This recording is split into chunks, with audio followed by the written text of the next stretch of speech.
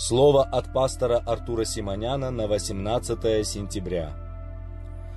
Превосходство же страны в целом есть царь, заботящийся о стране.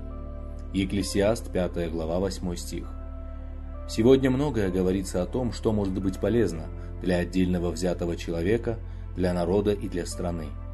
Но в Писании четко написано, что превосходство страны в целом заключается в руководителе, который предан и заботится о своей стране. Мы действительно должны молиться, чтобы цари, начальствующие, люди, стоящие у власти, были преданы своей стране. Возлюбленные, эти слова обращены к верующим, потому что в Библии написано, что мы с вами цари и священники.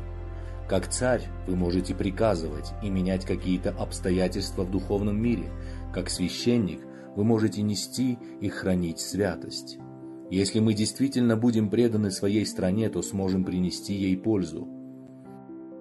Господь желает, чтобы мы были преданы не только Его Слову, не только Ему и Церкви. Воля Божья в том, чтобы мы были преданы также народу и той стране, в которой мы живем. Пусть Господь благословит вас во имя Иисуса Христа. Аминь.